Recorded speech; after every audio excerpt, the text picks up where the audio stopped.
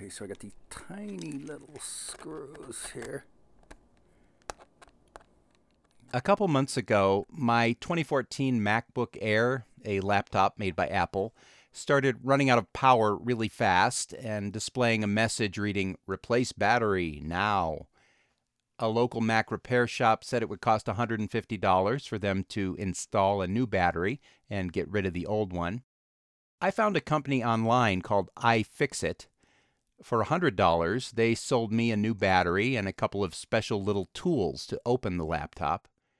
And I live in Boulder County, so I was able to take the old battery to the county's hazardous materials collection facility and get rid of it for free. I had to wait a few days for the battery and the tools to arrive by mail from iFixit, but I would have also had to wait for the local shop to do the work. It took me about 15 minutes to install, and I saved $50. That's awesome. We hear that kind of story all the time. Elizabeth Chamberlain is Director of Sustainability at iFixit, the company that sold me the battery replacement kit. In addition to selling parts and tools, the California-based business offers thousands of free repair guides for everything from tractors to toasters. Many of the guides are translated in up to 12 languages. She says battery replacement is one of the most common consumer concerns. Batteries are consumables. They will go bad in basically every consumer electronic device they're used in, but most of those things aren't built to make it as easy as it should be to do that kind of replacement. And I think manufacturers have a vested interest in keeping that information locked away so that you are going to the Apple store and using their authorized repair center to do it. Apple says that by keeping battery replacement in-house, they are trying to protect consumers. And there have been some documented cases of combustion from rechargeable lithium-ion batteries. That's the kind used in computers, phones, and other devices. But in a 2021 report, the Federal Trade Commission examined tech manufacturers' claims that allowing individuals and unauthorized repair shops to replace these batteries posed a safety risk. The FTC found no evidence to support that claim, as long as the person replacing the battery takes simple safety precautions. And I apparently lucked out with my MacBook battery being so easy to remove. In some computers and cell phones, the batteries are glued in place, making removal much more difficult. But whether you replace the battery yourself or pay someone else to do it, there's a crucial third option that you did not choose: throwing your device away. The Environmental Protection Agency says electronics waste is the fastest growing segment of the U.S. waste stream. Danny Katz heads COPERG, the Colorado Public Interest Research Group, a consumer advocacy nonprofit. Increasingly, things are designed in a way that we can't repair or fix them, and we're forced to throw them away and buy new stuff, which is a ripoff for consumers, and it's also just bad for our planet.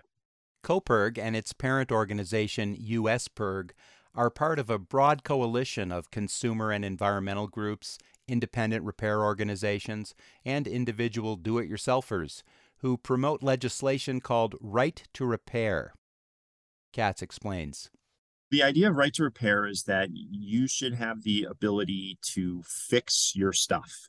Unfortunately, more and more, the stuff we buy has these digital components to it. So even if you had the screwdriver that you need to unscrew the piece, and even if you could figure out how to fix what's broken, you don't have access to the software to be able to tell the computer it's fixed. And so oftentimes it still doesn't work. Earlier this year, COPERG worked with the disability community to pass state legislation making it easier for wheelchair users to replace batteries and repair their chairs. Wheelchair manufacturers fought that bill. Danny Katz. They didn't have access to the things they needed to fix their wheelchairs, and it was having a major impact on the community. So we're happy to have passed that bill this year. Governor signed it, and it will require that wheelchair manufacturers provide access to the parts, tools, manuals, and digital access to owners and independent repairers so they can fix their wheelchairs. The Colorado Wheelchair Repair Law goes into effect January 1st. It's one of the first in the country.